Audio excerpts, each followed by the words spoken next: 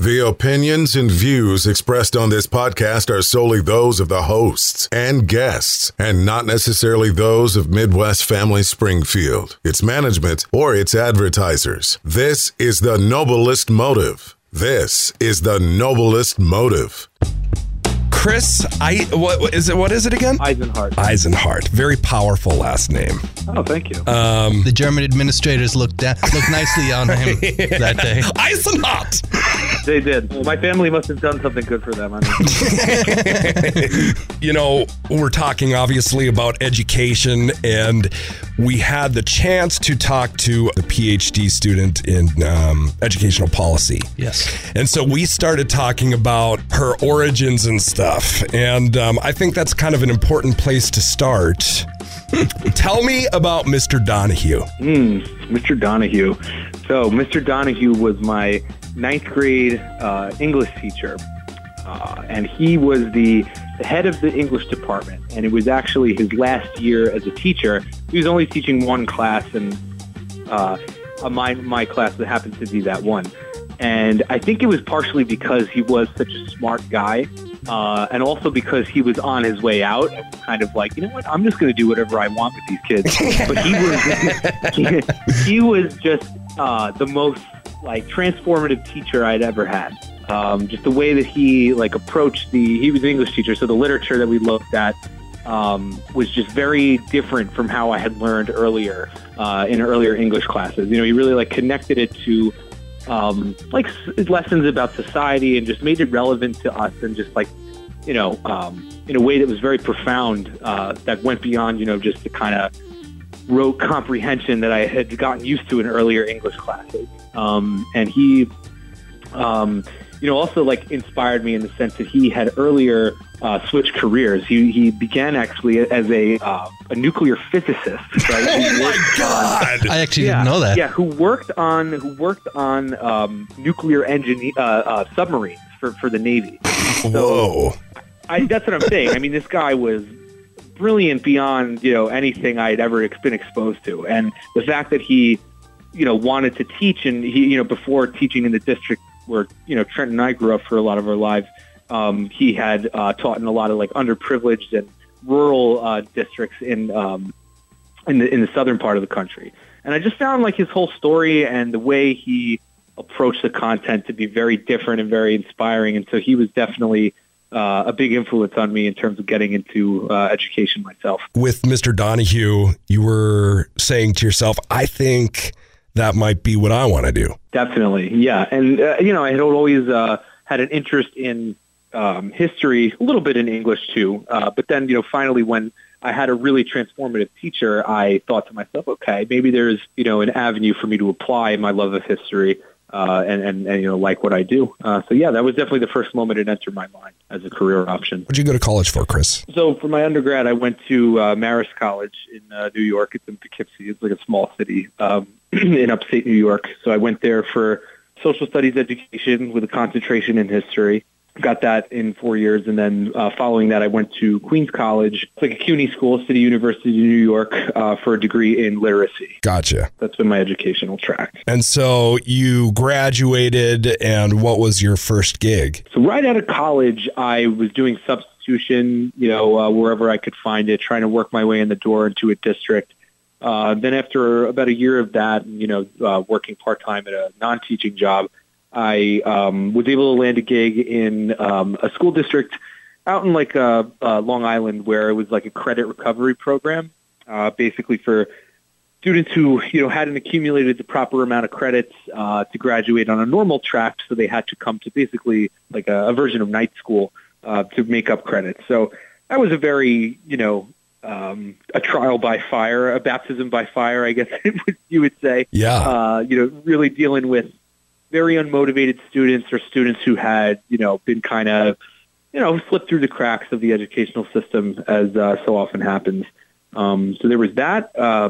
Then followed by my first full-time job was in the borough of the Bronx in New York City. BX? Yep, yeah, exactly. And that was in a charter school, part of a network of schools across the 5 boroughs. Spent 2 years there. Had quite the experience and learned, you know, quite a bit, but saw a lot of things too. followed by another school in the Bronx that happened to be a public school. Gotcha. There was my transition to the public side. And then finally I was there for 1 year, and then I ended up at my current school, which is in Brooklyn. It's called Midwood High School. It's a large public high school in the borough of Brooklyn. I've been there for now about 6 years. Well, thank you for teaching and doing all of the good work. Thank you. Going to the first thing that you did, when we spoke to our friend Janelle, that was the first time she kind of said that she experienced kind of like a deer in headlights moment, because the first job she had was with sixth graders, and like she loved it. And it like fulfilled her. And then she got to this and it was kind of like, whoa, this is a little bit more intense. Did that make you hungrier, that experience? Or was it something that made you a little bit more cautious? Or how did that affect you going into your first full-time job? I think the first gig kind of made me, it made me hungrier. Like my very first teaching job I was not seen as part of the culture of the school, really. I was just kind of the guy who showed up when the day was over to, teach these other kids. When you are a presence in a building and you have a classroom, you build a culture and a reputation, in a building among the staff and the students, you feel like you have more control over what you do, and so not having that in my very first gig, made me hungrier to want to get that, and it certainly, despite the challenges of my first full-time job, I definitely preferred it to my very first foray into teaching. Well, so that's your first job is where you kind of said you saw a lot and kind of giggled a little bit. Kind of crazy, that job? Yeah. Again, just in the sense that, as a teacher, when you have a full roster and a full spectrum of students, right? You deal with, kids on every single level. You deal with the overachievers, you deal with the kids who are in the middle of the road, and then you maybe have one or two kids who are really, really, kind of falling by the wayside. And I guess, having that spectrum makes it easier to, convince yourself that you're having an impact, right? But when your only interaction with students is of kids who, despite what you do, their situation looks kind of bleak. It can get you down a little bit. Yeah. Without those positive interactions and positive experiences to offset them. Interesting. That was the main part about the very first job. Gosh, so much responsibility. It like gives me anxiety to think about almost. But like with that spectrum and your resources that you had, how did you balance everybody? I mean, did you give more attention to the students who were falling behind? Could you do that? Or what was the game? That is, in an ideal situation, you're trying to do that, right? You're trying to, as best you can, prop up the kids who need the most support. But, one of the challenges that teachers face is that as you said, that spectrum of ability that you encounter in a classroom is so varied, where there's such a gap between the highest achiever and the lowest achiever in your class that it's difficult or takes a tremendous amount of time and effort to, craft instruction that reaches both of those students simultaneously, that deconstructs the concepts in such a way that the underachieving student can understand them, and then is sophisticated enough that the above grade level student can act, be engaged and interested and all of that.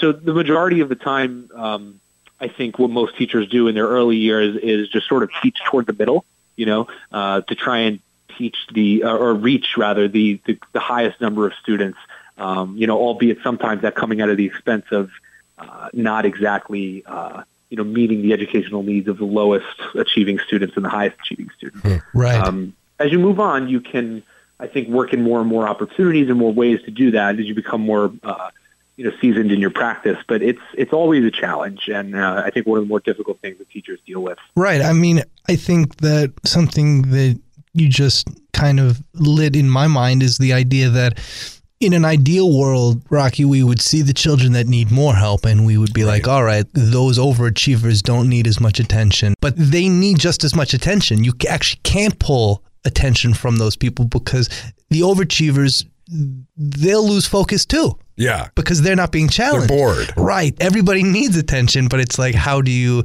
manage that when you're just one individual and you're actually teaching like various different strata of minds? I'd imagine in different parts of the country, they do a better job of categorizing the students than others, where they kind of lump them together. Is that true, or is that a weird thing to say? No, it's definitely true. And I think that's like one of the core debates in education, and has been for a long time, is, what are the benefits and problems that are associated with something called tracking, which is what you're talking about, right? Placing students into a specific, track toward graduation that's more tailored to their abilities and what they're able to do.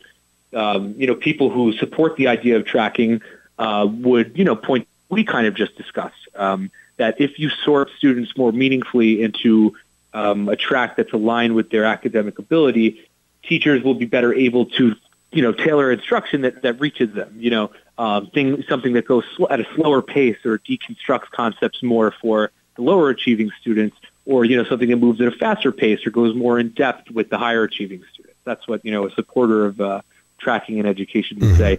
The detractors would point toward more of the social implications, right, that some people have talked about with tracking. That if you that tracking has in the past, often been drawn along racial or socioeconomic lines. Right. There's a trend in education where the most classified members of the special education population happen to be Black males. Right. And so a detractor of tracking would say, you're just kind of entrenching these differences and making sure that, members of more privileged classes are getting access to, academic research, while you're, maybe creating a different type of outcome for students who are, habitually sorted into the lower track. The things that we need to do and that can be useful, things like tracking, kind of get screwed up because we've kind of shot ourselves in the foot in terms of dividing ourselves and everything like that. Right, the stratification of education. That's the word. Yeah, well, we've been talking about that a lot the last few days between the both of us, it feels like. But, it feels maybe that the stratification of the society certainly has deep and radical implications in the classroom or anywhere else, because it always comes down to, are we actually choosing people based on the criteria that we're setting out, or is it just a red herring? Right. Are there actually real, quote unquote, real reasons why we're doing things? And so it's worth, How do you feel about something like tracking, Chris? Is that something you're kind of in the middle about, or is it good to a point? I think it's one of those examples of what we see a lot in education, where there's a well-intended policy that has kind of unintended and negative outcomes, right? So, I do agree that tracking could have the potential of, if applied incorrectly, it could have the potential to become, this reinforcer of, class barriers, right? Like keeping the lower class kids in the lower class and et cetera, et cetera. Well, and helping teachers out ultimately. Right. But I do also think that if done correctly, as it is done in other places, it could create a more meaningful and productive educational experience. A lot of research shows that one of the reasons that you have disengagement with students in school is because, for certain kids, there's just no opportunity for them to feel the feeling of success. They go to this class and they're failing that class. They go to the next class, they're failing that class. They go to the third class, they're failing that class.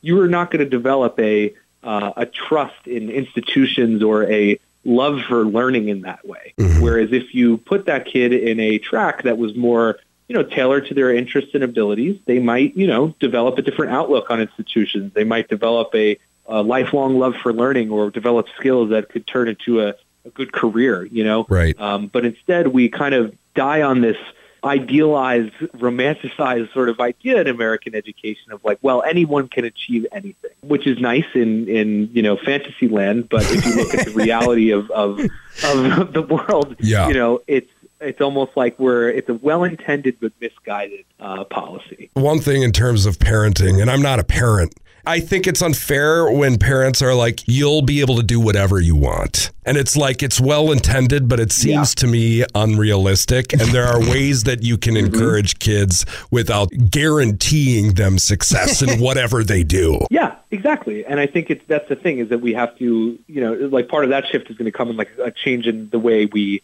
value certain jobs, or, what our definitions of cultural or economic or material success are. It looks different for everyone, and that doesn't mean that anyone is better or worse off, But yeah, I think that's really it. It's one of those things too, where I think dislike of tracking kind of stems from a larger trend in education, where administrators and people in positions of power tend to, only treat the symptoms rather than the root causes, and putting saying, well, tracking is bad and it creates stratification is a very convenient way to say, well, we promoted this many members of this disadvantaged population into advanced courses, right? But are those kids passing those courses? Are the kids learning anything in those classes? Right. Or is it just so you can say, well, I did this? And that's really what it kind of is. Let me ask you a question, Chris. Yeah. Do you think that the tracks, as we call them, as they're currently functioning or perhaps situated, do you think that they function in more of a caste setting than as like a free moving like fiat system?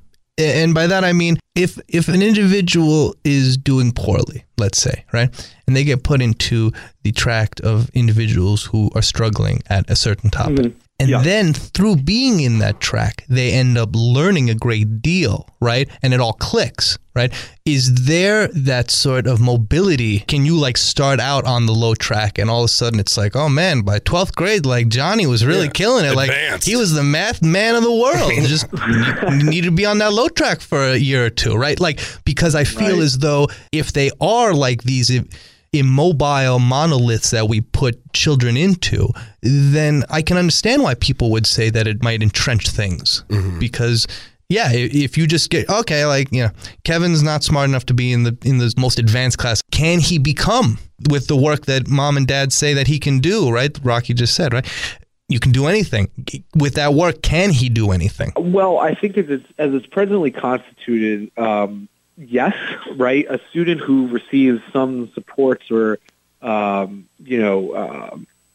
accommodations, in special education or something else, if they demonstrate that they're, functioning at a grade level with those supports, they can be taken away, and therefore, they're given a little less of a restrictive environment and I guess therefore like placed on quote unquote a higher track. But since like in large urban school districts like New York's, we don't see that. There's not exactly the system that you're describing. Okay. Although I agree. I think some people would, have more support for the idea if that was the case. I really think we don't really see that much, I guess, like you said, mobility between more advanced or less advanced tracks. And I think part of the reason for that is, so far we've only discussed high school education. And unfortunately, I think a big part of the issue is that by the time students enter high school, it's almost as if the educational die is already cast, right? So a student who, grew up in a household where they had, a text-rich environment where, they were able to sort of learn to read and recognize, gain phonetic awareness and, just get that head start, versus a kid who didn't have that head start. It's glaringly obvious what kind of educational beginning a kid had by the time they end in ninth grade. And a lot of our policies, our initiatives, and other educational things are kind of applied at high school because it's deemed, to be the most important year. It's right before college. It's when the kids are really learning about the advanced stuff. But most educational professionals will tell you that nope, in reality, it's the formative years, the early childhood education where we see the greatest disparities and where, ultimately the die is cast and it's difficult to reverse the trend once high school rolls around. That makes so much sense. The track actually needs to begin in like second grade. Exactly. And so we might see a greater degree of, as you called it, like that mobility between these tracks, if, kids started out on a more level playing field. So the first time that a kid is tracked is going into high school? For the most part. Yeah, that's a terrible idea. That's crazy to me that, it's like, because you're what, 14, 13? Right. Yeah, that's too late. You're already listening to Slipknot. Already. It's already over. You're already a loser. Right. You've bought those big ass baggy pants already. The Jinkos. Right. It's over for you, man. Basically, Wow. Your identity forever. Fago forever. Well, so what's your biggest challenge been teaching? Has it been with a student? Has it been with policy? What's your biggest challenge that you've seen in your career thus far? Oh, it's absolutely the policy aspect. I mean, I think very rarely, unless the person was not cut out to be a teacher, will you have a teacher say, the hardest part of my day is the kid. If they say that, they have no business being a teacher. Right. And I'm sure there are plenty of teachers who say that. Yeah, right. Yeah. And unfortunately, I think that's one of the problems is that there are so many people in this profession for the wrong reasons. Summers off or whatever, But yeah, no, mine would definitely be the policy aspect. I think like on a day-to-day basis, it's just the, time management and the diversity of tasks that teachers have to accomplish. Like in any other, business or organization, I think what teachers do would be divided up into multiple positions, multiple departments, that each had a more specialized function, but teachers do a little bit of everything. And that makes kind of switching gears and just accomplishing all the tasks very difficult. And that's been something that's kind of changed over the years, or does that kind of stem back to the kind of the maternal aspect of looking at teachers where it's like you'll do whatever you have to do to take care of your student? Oh, absolutely. Is that too deep of a thought or no? No, that's what Janelle brought up too, 100%. Yeah. What do you think, Chris? I know, I absolutely do. I think, when I was working in the charter school, which had a very corporate, like startup, almost verging on like a culty kind of vibe to it, the refrain was always like, we're doing this for the kids, right? Like, you don't have a union because we're doing this for the kids. You work way more than a teacher in a different school because we're doing this for the kids. So yeah, it's, I think it's a job that has had the biggest expansion of responsibilities and stuff that you have to do. Whereas, the wages and the compensation, if anything, has declined or at least remained stagnant. Preparation and the change in curricula, the guidelines, the initiatives that you're forced to start but then never asked to follow through on just have piled up so vastly. Tell me about your thoughts on the differences between the American education system and the European education system. The biggest and I guess concrete difference between our system and the European model, or as it's generally practiced in Europe and other parts of the developed world, would be that, in America, like in a number of other public institutions, us falling behind the rest of the world, I think, is a result of kind of a decades-long effort to sort of hollow out and, defund the public education system, which, at one point in time was seen as kind of the pride of the world. It was a model of like, wow, you could have a civic education system in immigrant cities that, people use for tangible social mobility. And that's just no longer the case because they've been targeted and sort of brought down. So I think like socially and, then that translates into policy, there's a different stigma or I guess connotation around public education. A lot of people in this country speak of it as though, they're discussing something nasty on the bottom of their shoe, like public schools, like a public school teachers, and it's just not the same in other countries. Let me say this.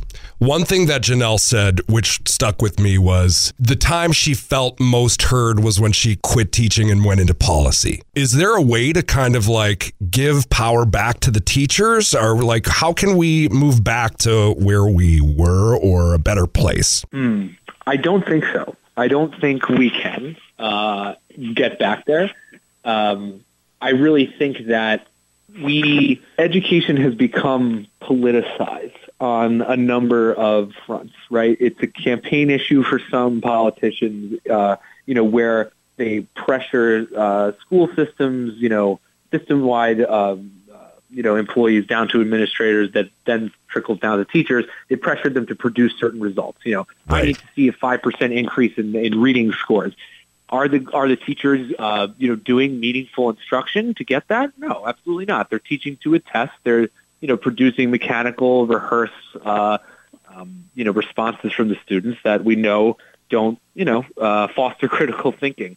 And then it's politicized on another front where there's this ideological kind of dimension to it, right? Like, that you can just turn on the news and see a number of debates about, what kids are being taught and what the blatant and manifest functions of education are and what, the indoctrination that's occurring, so teachers are put under pressure from outside sources in that way too. Just based on the current trend of the way things are going, I do not see teachers becoming more empowered. If anything, it's going to continue sort of in this downward spiral. And that sounds very cynical to say, especially from someone who wakes up every day and does this. Well, no. I mean, you know what? It's good to be aware and be realistic about it. Yeah. Right. Chris is the only meteorologist who's like, no, that comment's definitely hitting us. Right. Look up. Sorry. Look up. Yeah. It's obvious. Yeah. Are you interested in policy, or do you see yourself becoming a professor, or what direction do you want to go in your career? Well, I am interested in policy. I think like a lot of teachers, maybe your other guests, had this experience too. Eventually you grow tired of doing the thing just because you're told to do it when you know that it's not doing the right. Exactly what she said. She also said something that I don't know if you were teetering on saying, but she talked about there's Touching the Void. Have you ever seen that, the documentary? No, I haven't actually. Basically, these people get stuck in this really deep crevice, and the only way out is to go deeper in without knowing where you're going to go. And if there is a way out, but that's the only way. And so she made that kind of hopeless kind of prediction, or hopeless, predicament. And unless something crazy happens, or we do something that is nuts that, we have to put faith in or something, that's never going to happen. It's not going to get any better. We need like an education Great Depression. We need like the New Deal. Like when she said the New Deal, you were like, yeah. We need like an education Great Depression where like everyone's like, oh, we ran out of education, and like people are walking from town to town with like cups like for education. Like, do you have any education? There's signs that say like, no education here, keep walking, right? Like we need that, because right now I think education is undervalued, because maybe this is going to sound like such a 19th century thing to say, what I'm about to say. Maybe it's too easily available to everybody. Like that's how people used to think back in the day. Like, well, if everyone has it, they won't value it at all, right? I mean, I almost feel like you hear all these people screaming about like, oh, the education system, and like, yeah, a good amount of their children went to private school, but like a good amount of them didn't. Mm-hmm. Right? And their kids are like, whatever they are, conservative, moderate, right? They're just like regular old folks. They're all over the folks. They went to these public schools too. It's a lot of the pot calling the kettle black. It's a lot of oh man, these things are ruining our institution. And now I'd like to introduce you to my daughter, who actually went to the high school down the street. And she's going to tell you why fascism is good. And it's like, well, how did we get that from the communist schools? How did we get a fascist out of the communist schools? It's an artificial problem that is being uplifted and said, this is what education is. Well, say you were you were given the key tomorrow, and you have all power. You have two things that you can do, that you can put in place for us here in America. To have the best education that we can have. And we'll go with these two things. What would you put into place? Two things. Okay. So I would say the first thing would be for education to remain public, but reform itself to sort of emulate some of the practices of the private sector. right? Because right now, public education is held back by the fact that in many places it is this groaning, massive bureaucracy, right, that lacks the mobility to change in effective ways or at the rate that we need it to. And so people will point to that and say, well, the solution is to invite in all the private firms and, turn this into private high school. Like people have joked, like, high school will one day be called like Taco Bell presents this high school. Doritos Loco Taco Junior High. Yeah, exactly. Doritos Locos Taco High School, and I think that would be catastrophic, right? I think that for a healthy, functioning, democracy, public education is essential. It needs to be under the purview of the people and not subject to, private interest. But there are things to be learned from the private sector, like incentives, right? Attracting the strongest, most competent candidates to teaching. Because let me tell you, I work with them. A lot of people I work with are not strong or competent. Right. And I think part of that is the lack of incentives that teachers have. Right. I'm lucky enough to live in New York where compared to the rest of the country, we're treated like royalty. In terms of the payment, the benefits, the retirement options, and just in general, the protections that we have from our union. But even in New York, with the cost of living being what it is, it's certainly something I think that keeps, the best candidates away from the profession. Yeah. Also incentives in the form of, career growth development.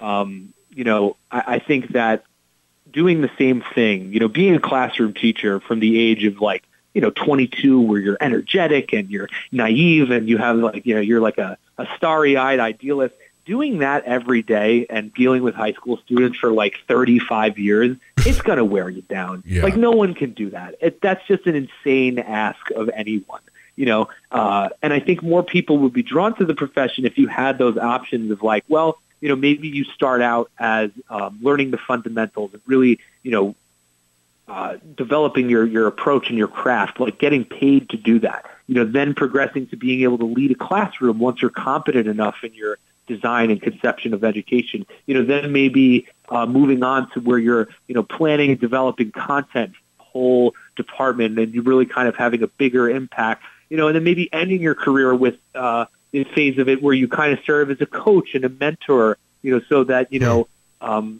as you move through these different parts of life, you're not constantly asked to do something that, you've always done, and you have a chance to do something novel and more in line with your skills at that age. That is brilliant. I think that's a big part of it, that's keeping competent people. That's awesome that you said that, because my mother-in-law quit teaching because she was in her 60s expected to do stuff that people in their 20s were supposed to do. And she was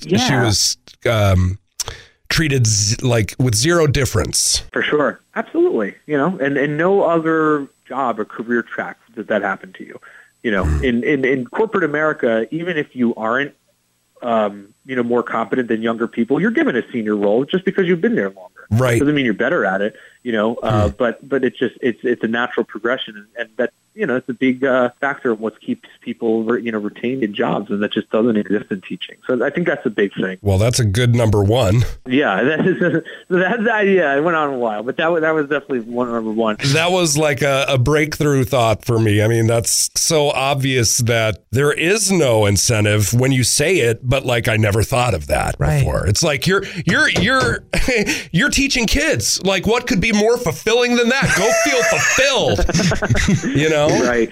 Wow. And you do it every day for it's taxing, and but and then the other thing I think connects back to what we discussed earlier would be kind of shifting away from how we generate or how we define success. Right. We define success in education right now very much on false or misleading metrics that I think don't really serve as an accurate representation of what we're supposed to be doing.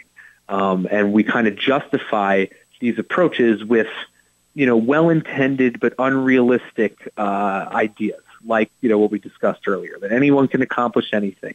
And I think we need to more thoughtfully produce a system that gives kids, every kid, not just the smart ones, but gives every kid a chance to be successful in school, to develop skills that they can actually use in their life, and just develop a sense of belonging to a larger society, in the sense that they play a meaningful role in that society, regardless of what their individual skill set is. Because right now we're not quote unquote pulling kids up by their bootstraps. We are convincing kids, because of their failures, that that's where you belong.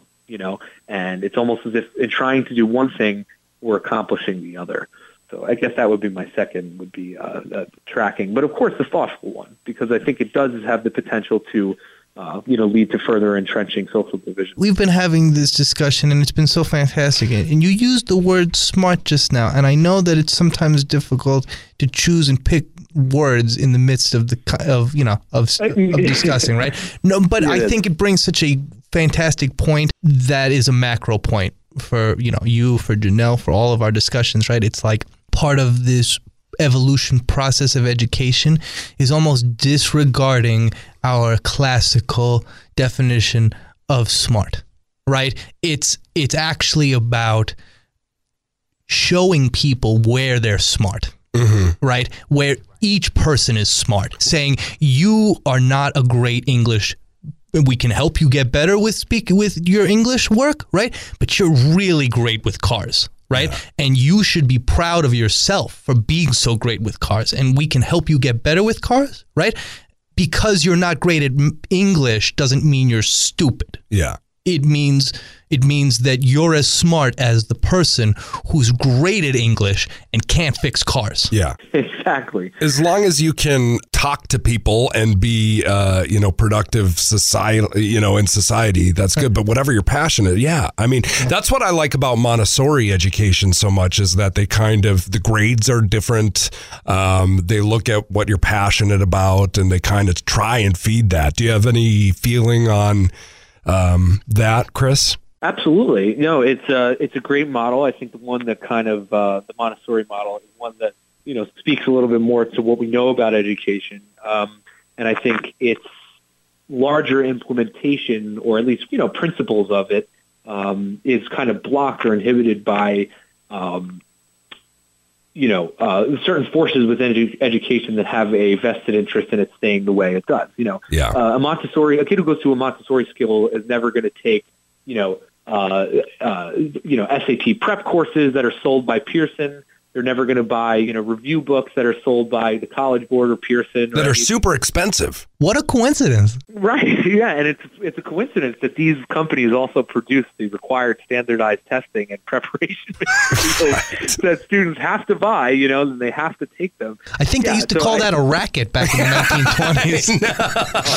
It's quite the racket, for sure. It's quite the racket. It's like and it's funny because I think most teachers get into education because they're like, I don't want to be like part of the machine, or like, I don't want to just sell. So, and then you get into it and you learn it and you're like, fuck. All right. Johnny's got to go out and buy his college AP prep, $19.95 a month. Yeah, Montessori education is very cool. But yeah, that's why we'll very unlikely see it, brought about on the national stage in any meaningful way. I remember when I heard about it because my niece was going to it, and I was like, there are no grades? What do you mean? You know what I mean? It's crazy, but it's like, I guess both you and Janelle have brought up, both people we've talked to have brought up like radical change, complete change. Yeah, and you got us. Why is college education so expensive, Chris?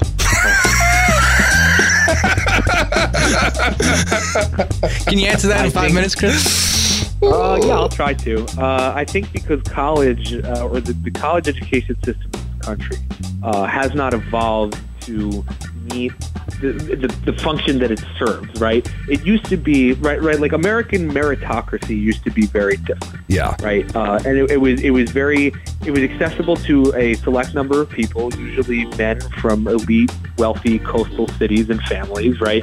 And a college degree meant something. But as, meritocracy kind of changed what you had to have for certain job qualifications, it lost its, clout, in terms of what it can actually do for you professionally, and didn't change in terms of its price point at all.